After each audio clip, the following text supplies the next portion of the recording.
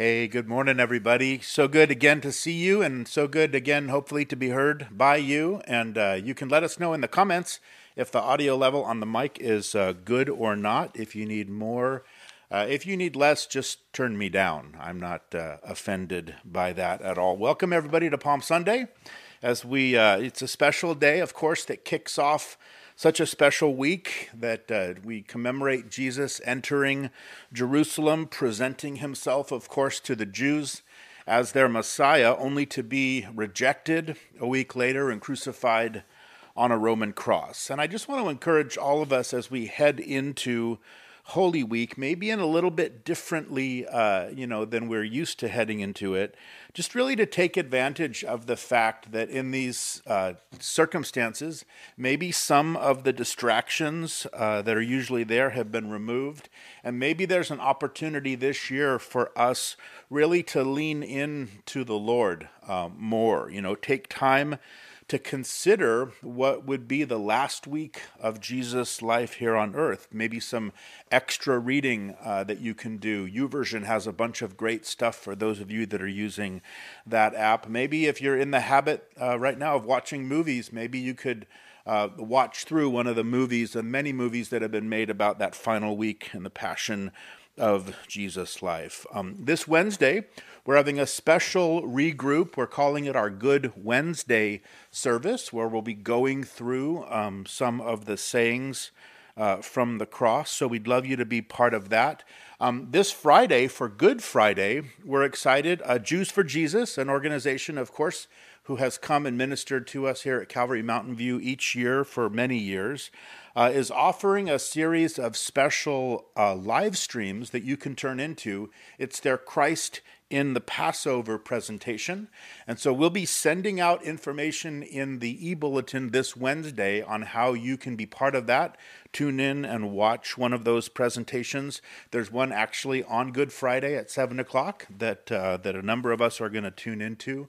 So as you go through this week, consider those things. Keep up your Pray for Five. And this week, again, we're going to switch up. Pray for 5 different people than you prayed for last week. Maybe expand that circle around where you typically sit on a Sunday morning. And let's just see what the Lord will do through that. If you want, of course, we have our Monday night prayer meeting, which you can join into. We'd love to have you participate in that. There was an email that went out last week. Also, the link is in the previous Wednesday e-bulletin. It's a Zoom meeting you can tune into, or you can call into as well. And of course, make sure to join us here next Sunday for Easter Sunday, right here virtually as we all get together. And again, a great opportunity to invite a friend to that. You can send them the YouTube link, or again, the Wednesday email that comes out will have an invitation. You can forward right to somebody that'll have the link to the service. Again, all the giving information as well is in the Wednesday email, different ways that you can participate in giving online.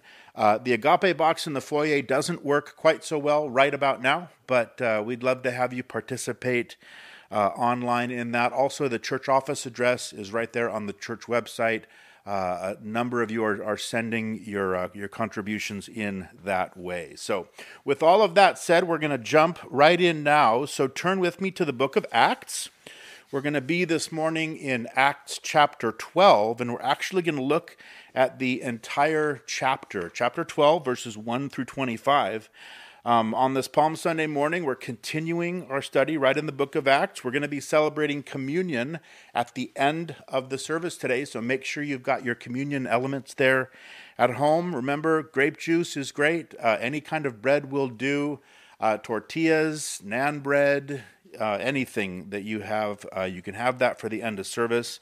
But things are really heating up in the book of Acts as God is moving mightily. Remember, amongst the Gentiles up there in Antioch, we've seen Paul start to be positioned back center stage. But before we move to Paul, Luke is going to take one more chapter this morning and kind of wrap things up, if you will, with Peter. It's kind of one of those, meanwhile back at Jerusalem sort of things. It's another story of God working miraculously within the early church. And again, I think as we read through it, it's a great encouragement that he is still doing precisely the same things in the church today. So let's pray and just ask the Lord to really bless his word as we study it together this morning. So Father, we thank you so much for your word, and we do thank you, Lord, for the opportunity that you've provided, Lord, for us to be together here, even in these challenging circumstances. Lord, we pray that though we're split up physically, Lord, that we'd be united spiritually. Father, that you'd speak to each one of us, that you'd teach us as your church. Lord, your one Spirit would teach us today. And so we ask these things, Lord, in Jesus' name. Amen. Amen. So remember, when we last left off in chapter 11, we watched that generosity that sort of marked the new Christians up there in the church at Antioch. We saw them give generously to support the need which they found out about at the church down in Jerusalem. And in the very last verse of our text last time, it said in Acts 11:30 that they sent it to the elders by the hands of Barnabas and Saul. So there they are headed back down toward Jerusalem. We pick up our text today back in Jerusalem, as it says in verse 1 that about that time, Herod the king stretched out his hand to harass some from the church. So Dr. Luke kind of sets up this contrast for us between this wonderful season of grace and of generosity that was flowing both within and from the church up there at Antioch to now back to kind of the harsh reality of a brand new season of persecution for the saints there at Jerusalem. And if you've been with us through this study, we've seen that up until now in chapter 12, the church has kind of been on sort of a success streak, if you will. Is one exciting conversion after another. We've seen that revival in Samaria, and then, of course, the Ethiopian eunuch, right to Saul of Tarsus, all of the Gentiles there at the house of Cornelius, and then, of course, that highly successful work that we watched last week amongst Jews and Gentiles there up in Antioch. And yet here in Acts 12, that ugly opposition that was inspired by Satan again raises its head, and we see that it's led by Herod.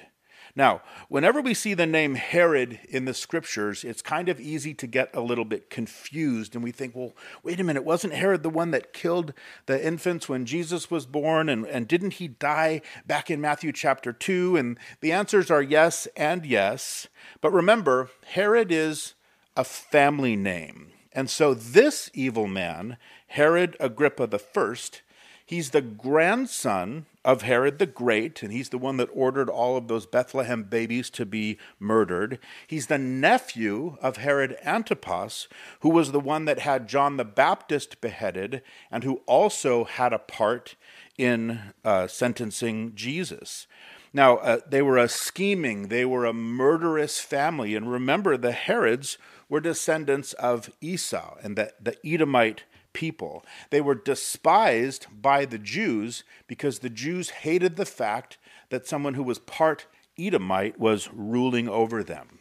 So this Herod, Agrippa I, he was especially known for doing everything possible. He would go to great lengths to please the Jews, which in this case meant launching a brand new wave of harsh persecution amongst these new Christians.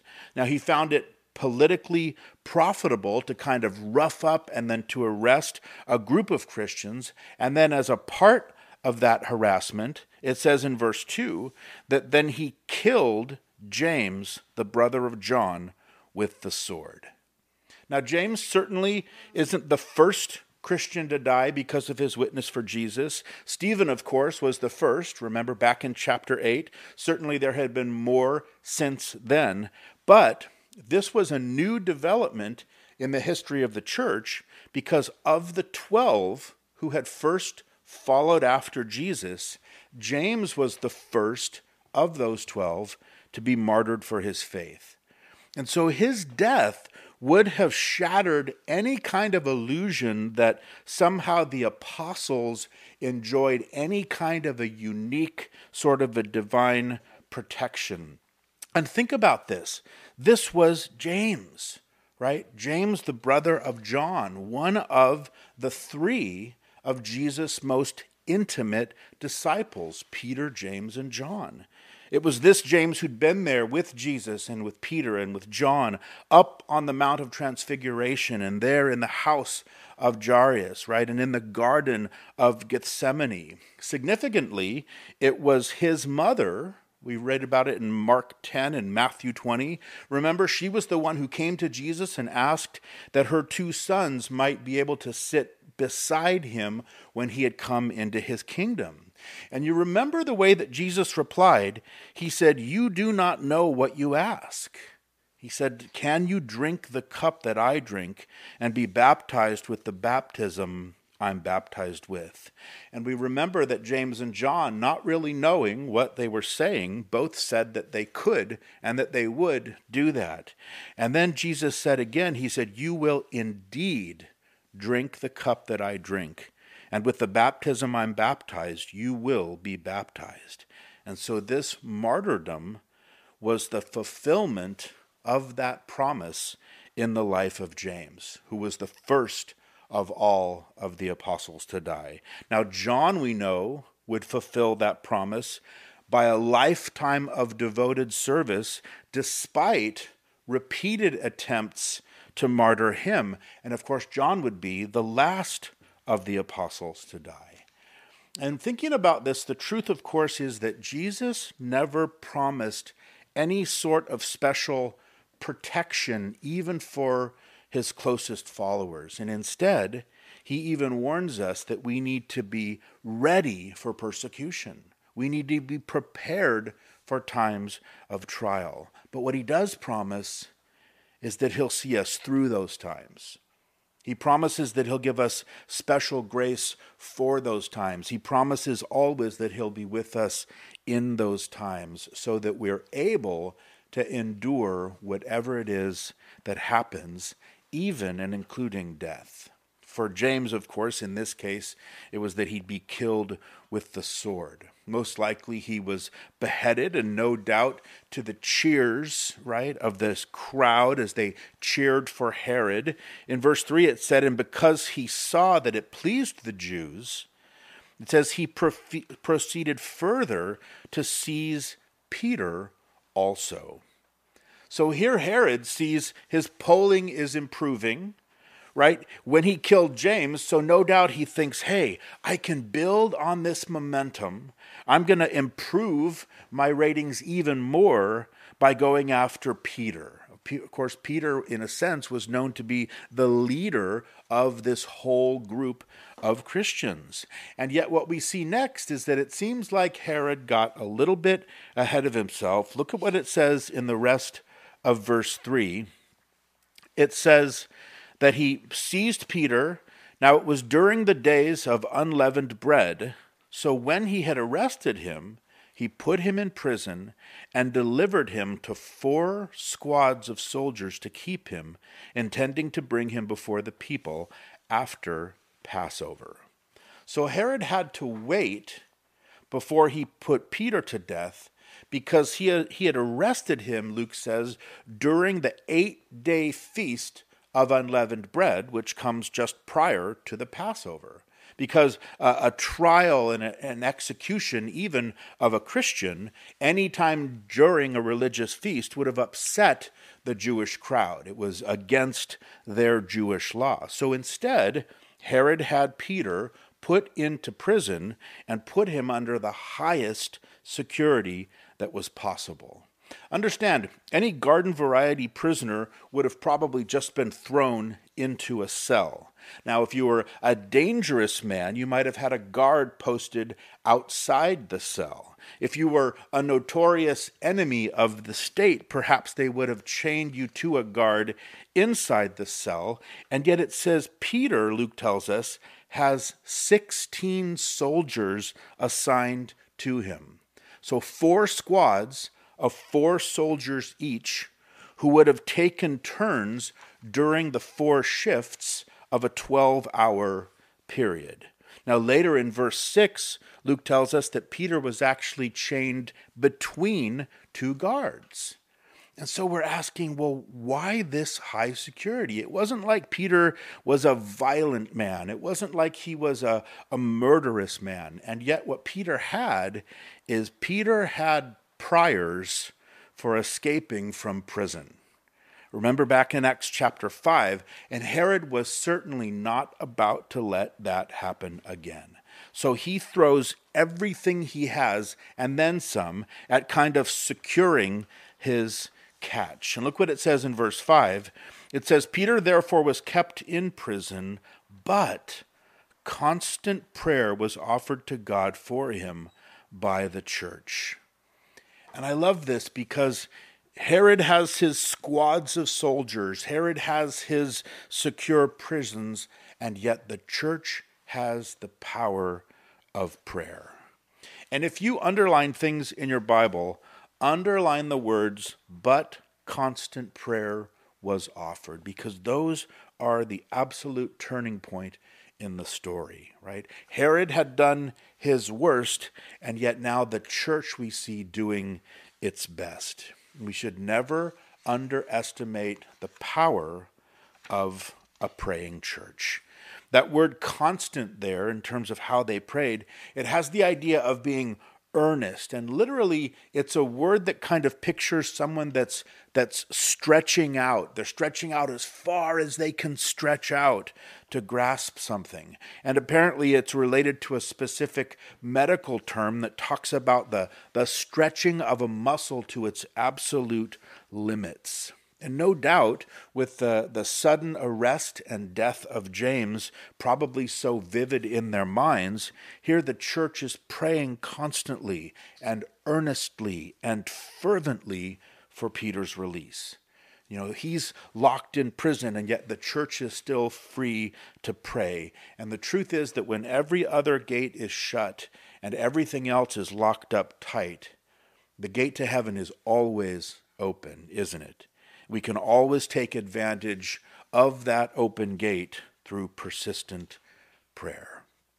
And unfortunately, I think so much of our prayer is powerless because it lacks this sense of earnestness, right? We're not stretched out in prayer the way we should be. And too often, I think we almost pray sometimes with the attitude that we want God to care about things that we really don't maybe care that much about.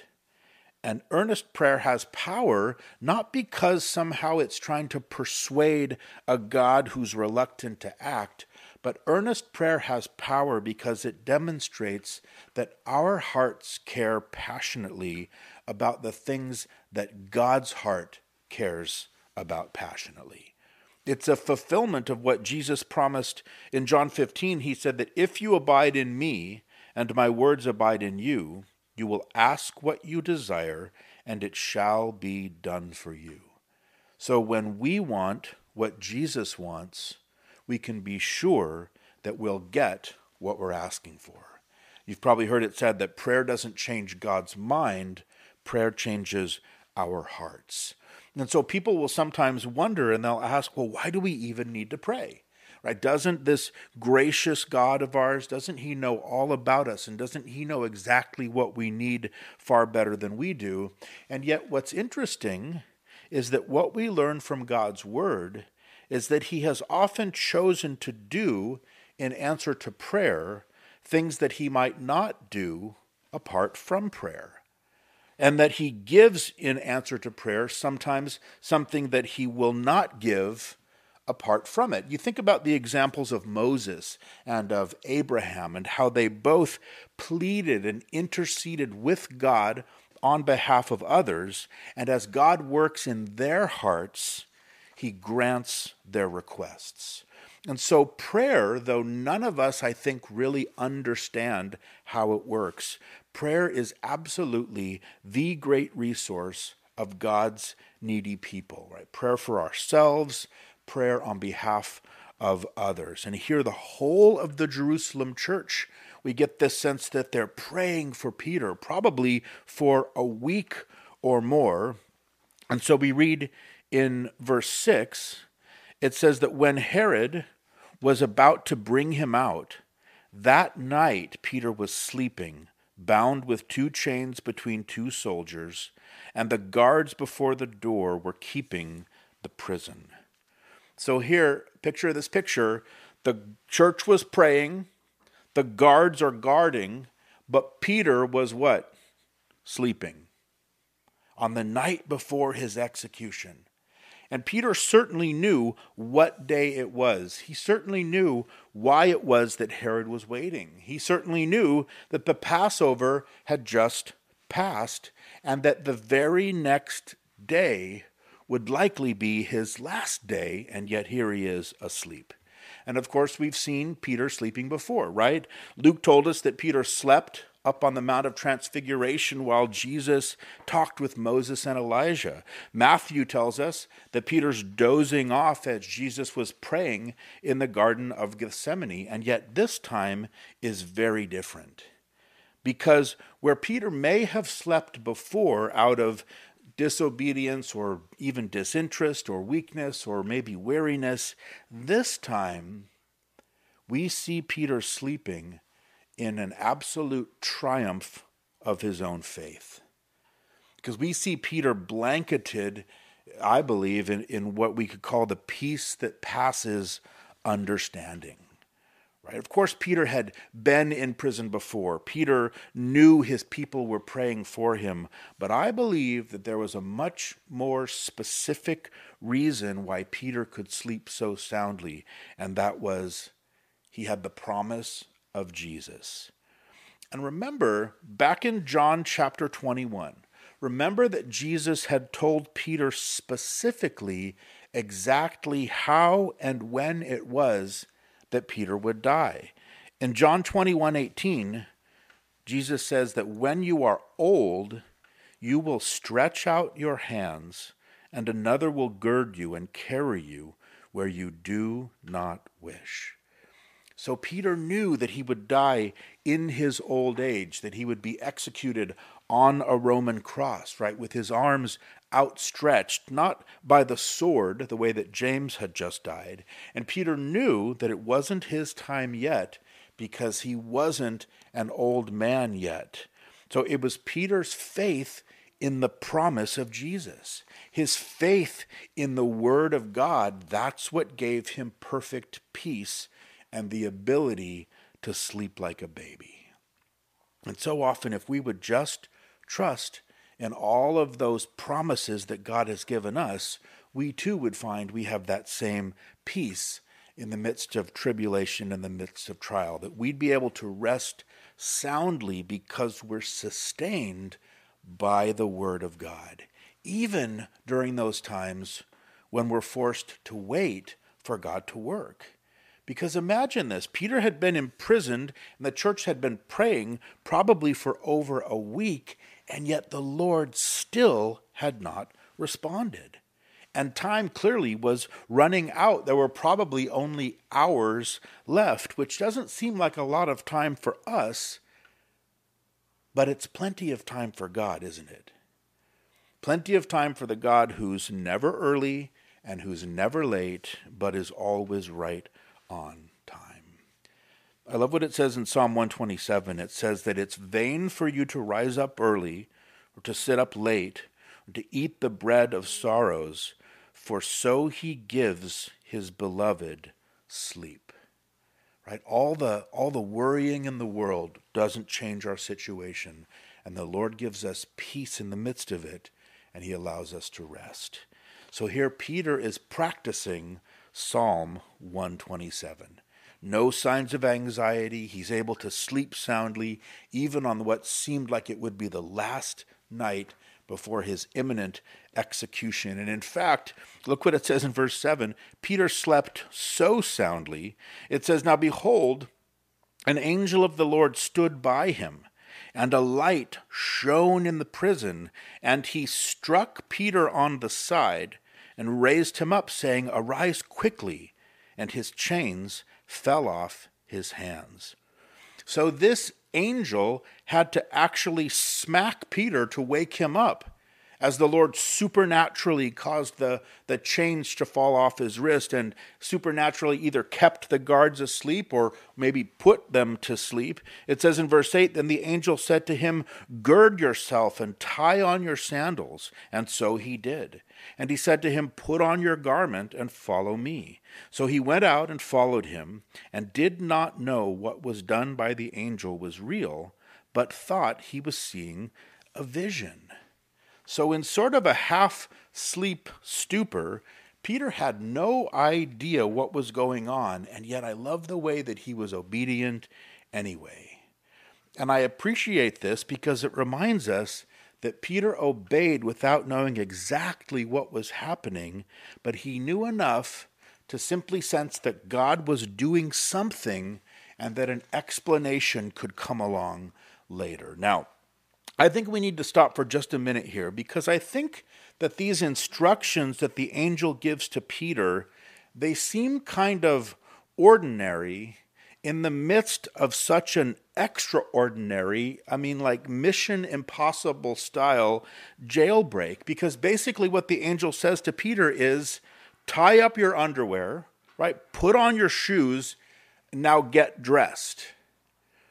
And I don't think it's by accident that Luke includes that detail, because I think that it's a great reminder that God so often will join the miraculous with the ordinary just to keep us encouraged to be in balance.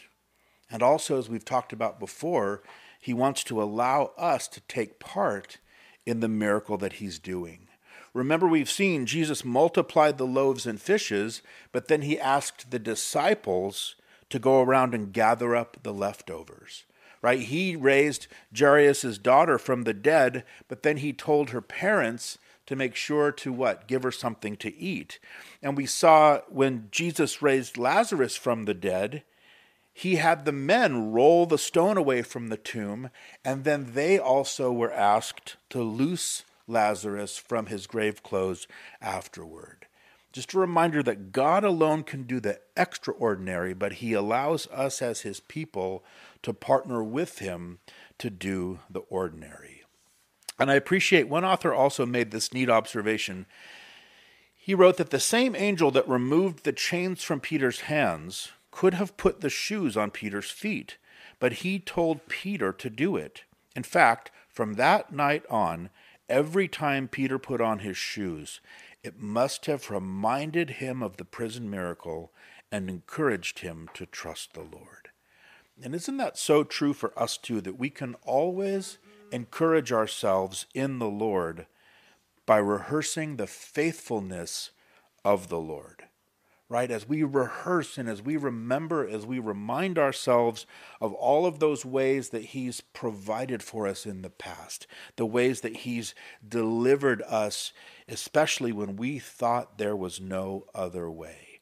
Remember, God never ever wastes miracles. He wants to use them to continue to have an effect in our life. So here, out they go, right? Peter and the angel, it's almost like they're moving, we get the sense they're moving invisibly, and they go right past the two guards who were watching inside the cell, right past the two guards who were supposed to be watching outside the cell. They're continuing right on their way out of the prison. It says in verse 10 that when they were past the first and second guard posts, they came to the iron gate that leads to the city, which opened to them of its own accord, and they went out and went down one street, and immediately the angel departed from him. So the chains, the guards, the prison doors, even the iron gate at the edge of the city, none of those things meant anything to God. And Peter was completely set free. And I love what G. Campbell Morgan commented. He said that the force of earnest, halting prayer was mightier than Herod and mightier than hell. And what a great reminder that whatever resources that Herod or the world have at their disposal that they can throw at us, right? Whether it's, guards or prison doors or chains. They're no match for the power of heaven that's released by the prayer of the saints. Because that's what opens doors that are shut tight. And I love that phrase that describes how the gate that led to the city, how it opened for Peter. Here it says that it opened to them of its own accord. And the phrase uses this very specific ancient Greek word, automate, which of course means that the iron gates opened what? Automatically for Peter. There was nothing that he had to do for those gates to open. And it occurred to me that so many of us spend so much time worrying about the huge iron gate long before we ever get to it. Or maybe that's just me. Right? Maybe it's a month beforehand and somehow we're anxious about that iron gate at the end of some street that's in front of us. But rest assured that God will be faithful to take care of that automate, right, when we get to it. So next time you're worried about an iron gate, just remember that for Peter it opened of its own accord. And there's a wonderful story I came across of a man named Sundar Singh, who was a Tibetan Christian, and he also was miraculously freed from a prison. It says this, for preaching of the gospel, he was thrown into a well, and a cover was set over it and securely locked.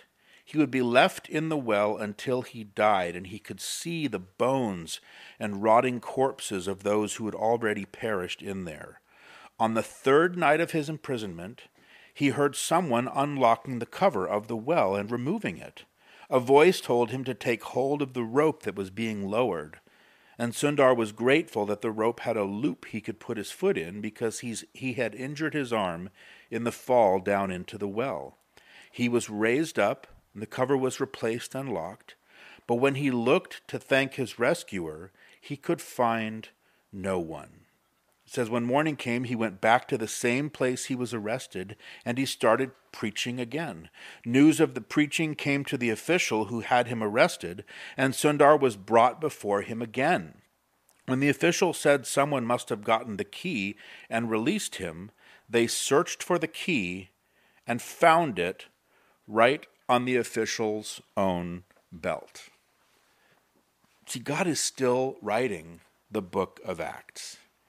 And that story, as we've talked about, is continuing right along in our lives at well. Verse 11 says that when Peter had come to himself, he said, now I know for certain that the Lord has sent his angel and has delivered me from the hand of Herod and from all the expectation of the Jewish people. So maybe he gets outside, the kind of that night air, brisk air hits him. Peter's fully awake now, and he takes a moment to consider what it was that had actually just happened.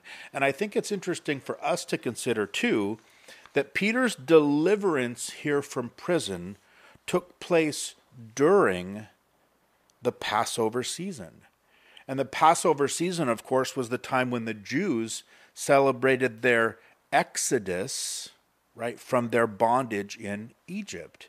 And the word that Luke uses here in verse 11 for delivered is the very same word that we saw Stephen use back in chapter 7 when he talked about the Jewish Exodus. So Peter has just experienced a whole new kind of Exodus, and it came again in answer to the earnest prayers of God's people.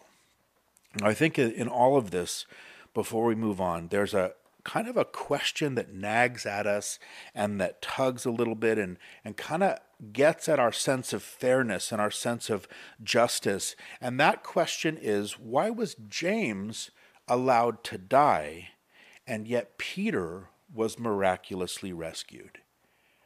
We think about it, and of course, both of them were dedicated servants of the very same God. They were both very much needed by the early church. We certainly couldn't say that Peter was more righteous than James was, or that Peter made less foolish mistakes than James did.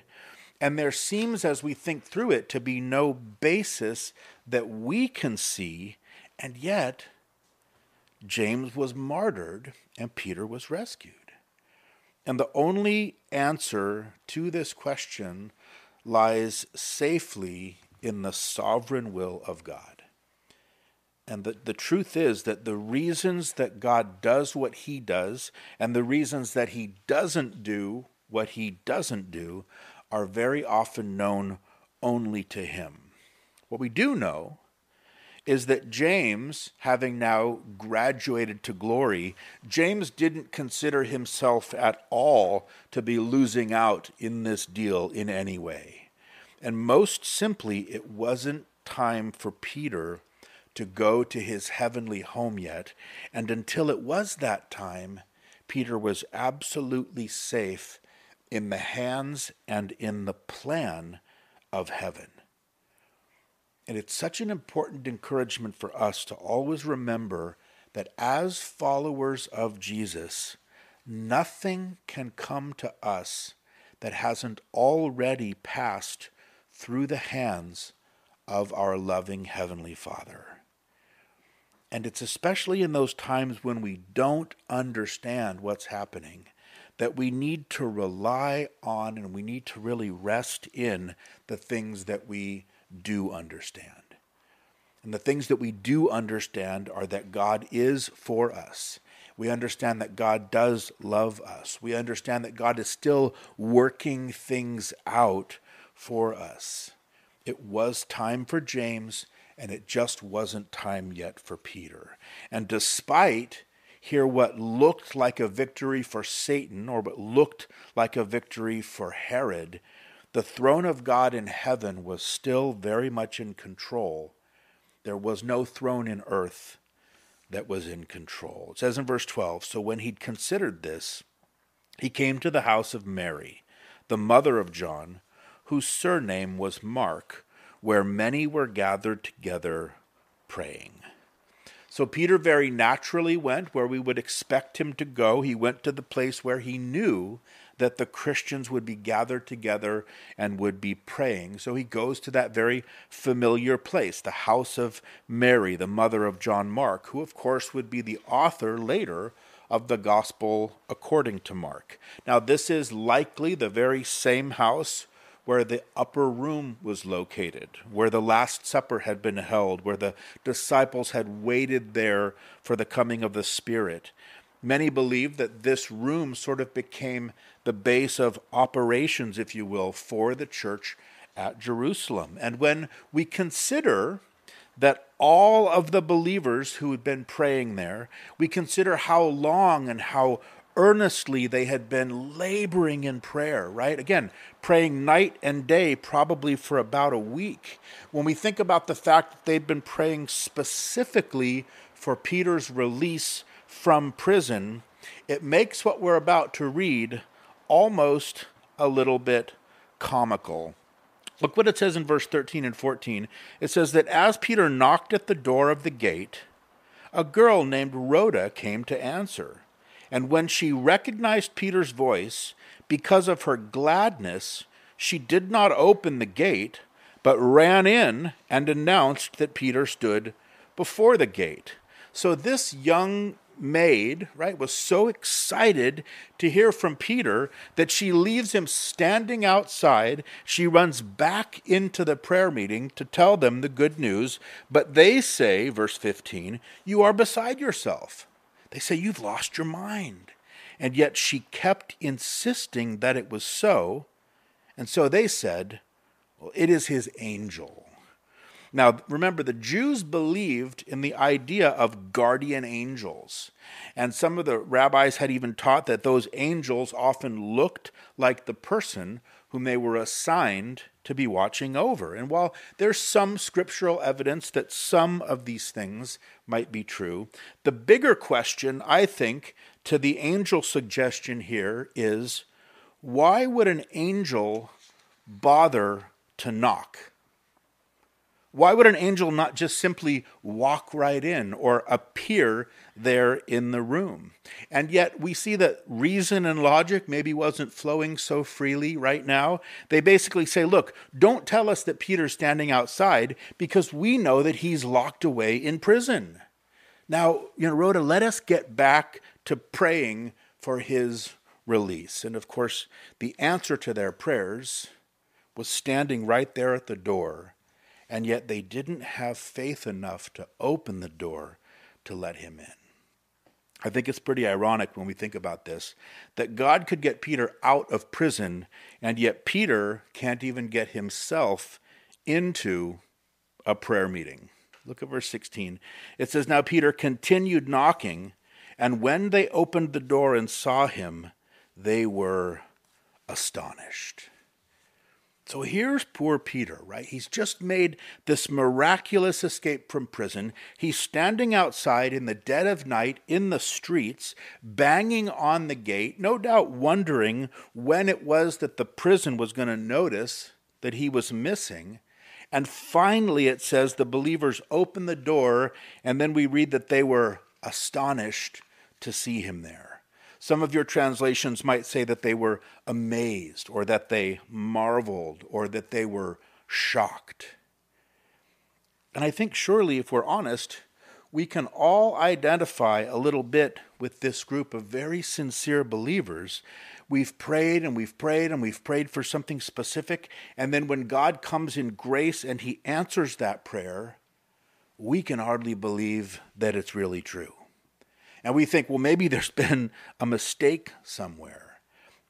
And I think that there's such a great encouragement here in these verses, because it reminds us in these believers that though their prayer was earnest, right, it was stretched out, it was to the limit, their prayer was earnest, but their faith itself was not overwhelming.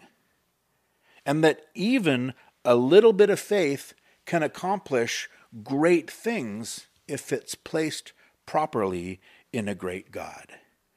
And it tells us also that the Lord in his grace responds to prayer even when there isn't a great amount of faith to back it up.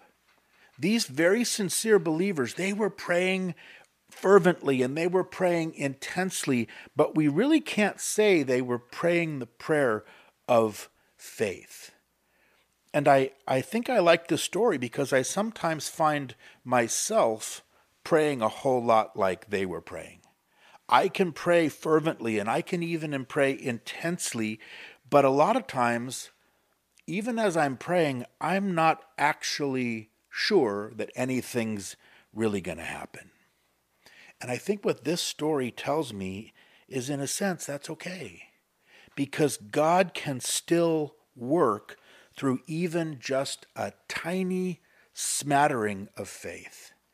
And we remember what Jesus said in Matthew 20. He said that even just faith the size of a tiny little mustard seed, right? Just the tiniest amount, a little bit of faith, he said, could move mountains. And so the truth is that if you have faith enough just at least to pray, that things can happen. Doors can open, right? Just ask Peter. And it's okay, I think, for us to admit that even in the most fervent of our prayer meetings, or even in those times of our private prayer, that there sometimes can be this kind of spirit of doubt and even unbelief. Because most of the time, we are a lot like that father. Remember the father who cried out to Jesus in Mark chapter 9? He said, "Lord, I believe, but help my unbelief," he said. So be encouraged this morning if there are any of us that feel kind of imprisoned or boxed in or kind of locked up in a place where we don't feel like anything's happening. Maybe it's in your job, or maybe it's in your family or another relationship, or maybe even in a ministry that you're involved in. But we need to take heart, and we need to keep hope, and we need to pray anyway. because sometimes it takes only enough faith to pray, and God can still make things happen. I love later, Peter would quote in his first letter to the church, he'd quote these words from Psalm 34, and I think he may have written them thinking about his own experience here. He says that the eyes of the Lord are over the righteous, and his ears are open to their prayers. So the eyes of the Lord are over the righteous, and that's why Peter could have had this perfect peace. And the ears of the Lord are open to their prayers, which is why these precious believers could pray the way that they did. Just in the same way that we know that we can pray and be assured of the fact that God can see us and that he can hear our prayers. Now, we have to imagine when they finally got there to the door, it says they were astonished. They probably broke out into some cries of joy. But look what it says in verse 17. It says, "But motioning to them with his hand to keep silent, he declared to them how the Lord had brought him out of the prison. And he said, 'Go tell these things to James and to the brethren.' And he departed and went to another place." So quiet down, Peter says. It's the middle of the night out here. Now, understand, the James that Peter tells them to go and tell the story to is not the James who had just been killed. That would have been a whole nother sort of a faith miracle, right? This was James, the brother of Jesus, who was one of the elders or the leaders specifically of the church of Jerusalem there. And then notice, interestingly, I think knowing certainly that Herod would want to arrest him again, it simply says that Peter departed and went to another place. And yet where that place actually was, no one knows. Because except for a very brief mention in Acts chapter 15, this is the last that Luke writes of Peter. We know from Galatians chapter 2 that Peter would meet Paul up in Antioch. We know later he would write, of course, 2 letters to the believers. 1 Corinthians chapter 9 tells us that Peter traveled in ministry with his wife. 1 Corinthians chapter 1 suggests that he at one point visited Corinth.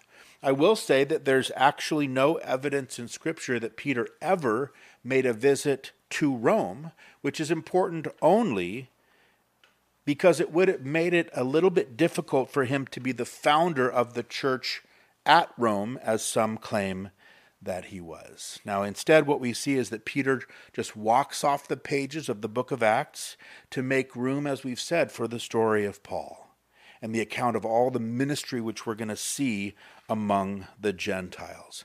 But we're not going to see that until Luke ties up a couple more loose ends, letting us know quickly what would become of King Herod. Watch the way that Herod responds ruthlessly in these next couple verses. Verse 18, it says, "Then as soon as it was day, there was no small stir among the soldiers about what had become of Peter.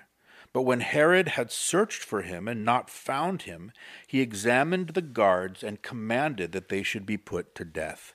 And he went down from Judea to Caesarea and stayed there." So, infuriated, right? Embarrassed by the news of Peter's escape, Herod basically left Jerusalem to go down and pout in his palace in the beautiful seacoast city of Caesarea. And on the way out the door, of course, he has all of the guards killed who had been charged with watching over Peter. Now, that would have been standard practice. In that day, if a guard's prisoner escaped, then the guard was given the penalty that the prisoner was supposed to have had, and in this case, it would have been death. Also, understand this: if Herod couldn't please the Jews with the execution of one Christian, then, of course, the next best thing would be the execution of 16 hated Roman soldiers. Remember, Herod was as ruthless as he was evil. Now, we talked just a second ago about Psalm 34, which we noted that Peter quoted when he wrote his first letter to the church, thinking back maybe to this story. We said that he had said that the eyes of the Lord are over the righteous and his ears are open to their prayers. But then it continues saying that the face of the Lord is against them that do evil. And that's exactly what we're going to see quickly in our final few verses of our text today. Verses 20 through 25, we see, of course, that God ultimately has the victory. Verse 20, it says, Now Herod had been very angry with the people of Tyre and Sidon, but they came to him with one accord, and having made Blastus, the king's personal aide, their friend, they asked for peace, because their country was supplied with food by the king's country. Now, we don't know why Herod was upset with these two cities, but we do know that this would have been bad news for them because as non-farming communities, they would have been completely dependent upon Herod, the government, for food. So in true political fashion, we see that they bribe this man Blastus, right? That was basically Herod's chief of staff, and they want to get an audience before Herod. It says in verse 21 and 22 that on a set day, Herod, arrayed in royal apparel, sat on his throne and gave an oration to them. And the people kept shouting, "The voice of a God and not of a man." Now this scene was tailor-made for a man like Herod. And the Jewish historian Josephus records that this took place during a festival that was in place to honor Claudius Caesar. And this is what Josephus writes of Herod. It says, He put on a garment made wholly of silver and of a contexture truly wonderful, and came into the theater early in the morning, at which time the silver of his garment, being illuminated by the fresh reflection of the sun's rays upon it, shone out after a surprising manner, and was so resplendent as to spread a horror over those that looked intently upon him. And presently his flatterers cried out from one place, and another from another, though not for his good, that he was a god. So here's Herod, dressed in these most impressive robes made of pure silver threads. And I was thinking this is an outfit that would make even like Elton John envious of this getup. And here Herod speaks to this audience that was there basically eager to please him. They're playing on his Herodian ego, telling him that he's a god. He's loving every minute of it. He's soaking it all in. He's reveling in this moment. And then immediately it says in verse 23, an angel of the Lord struck him because he did not give glory to God, and he was eaten by worms and died. Interesting, isn't it? Normally people die and then they're eaten by worms. But here Dr. Luke, as we would expect, gives us what is a very accurate and a very fitting sort of a medical autopsy of Herod. And it agrees exactly with the rest of what Josephus recorded of Herod during that same event.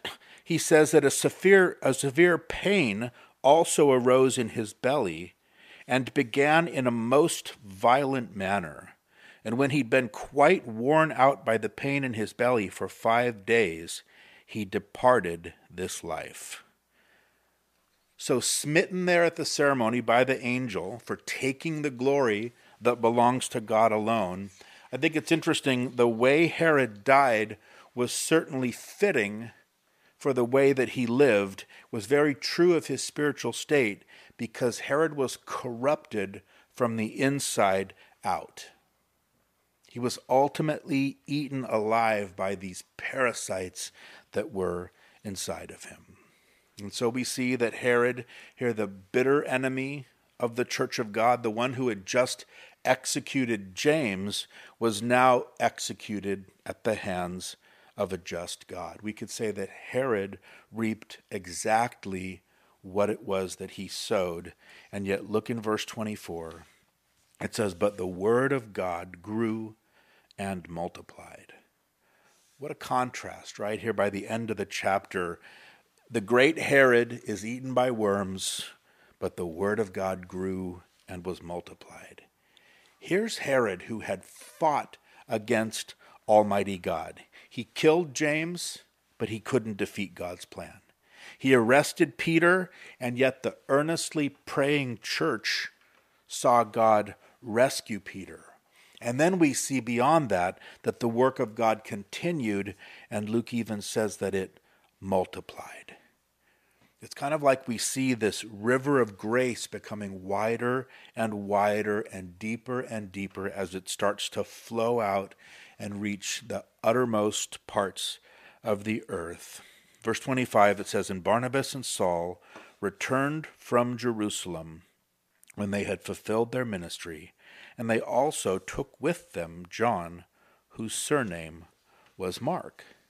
Now remember, this all started just as Barnabas and Saul had come down from Antioch and gone up to Jerusalem, and they were bringing assistance to the church there who was affected by this famine. And now at the end of this, we see them heading back to Antioch to continue to be part of this great work of God that was well underway. But this time they take with them John Mark. Now it's interesting, Colossians chapter 4, Paul tells us that John Mark was also Barnabas's cousin.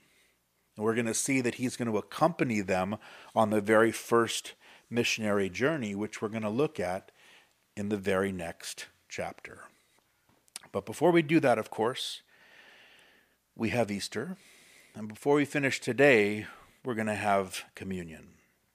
And though it's a little bit strange, I think, not to be doing this together, as I was really praying about this, I think it's kind of a special opportunity because it's special because we can, I think, especially celebrate the wonderful unity that we share with one another in Jesus because of that sacrifice of Jesus, right?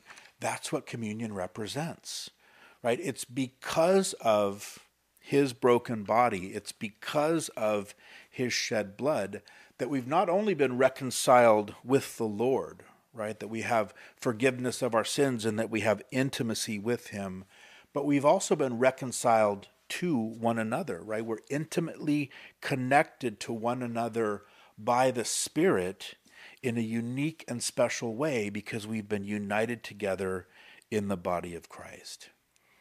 So as we take some time, we're going to play another worship song this morning. I'm going to allow you to take communion on your own, to lead those in your family through this process. But as you do it, I really want to encourage you. Thank Jesus for not only what he's done, but also take time to thank the Lord Jesus for the whole body of Christ as well. For those who we're united to through his Spirit and through his sacrifice. Amen? Let's pray. Father, we thank you so much, Lord, and we do pray that as we take this time, Lord, and we share in this communion, Lord, that you would do a special work in our hearts through your Spirit. Lord, that though we are separated, Lord, that we would be joined together with one another. Lord, that as we take the bread, reminded of his broken body, Lord, and as we take the cup, reminded of his blood shed for our sins, Father, that we would be reminded as well that we are united together in him. Lord, that we share one Spirit, Lord, that we have the mind of Christ, Lord, and that the physical distance can't separate us, Lord, that we continue to be your sons and daughters, Lord, your special children, brothers and sisters in the Lord. And so we thank you and we praise you, Lord, in Jesus' name. We take this cup now. In Jesus' name.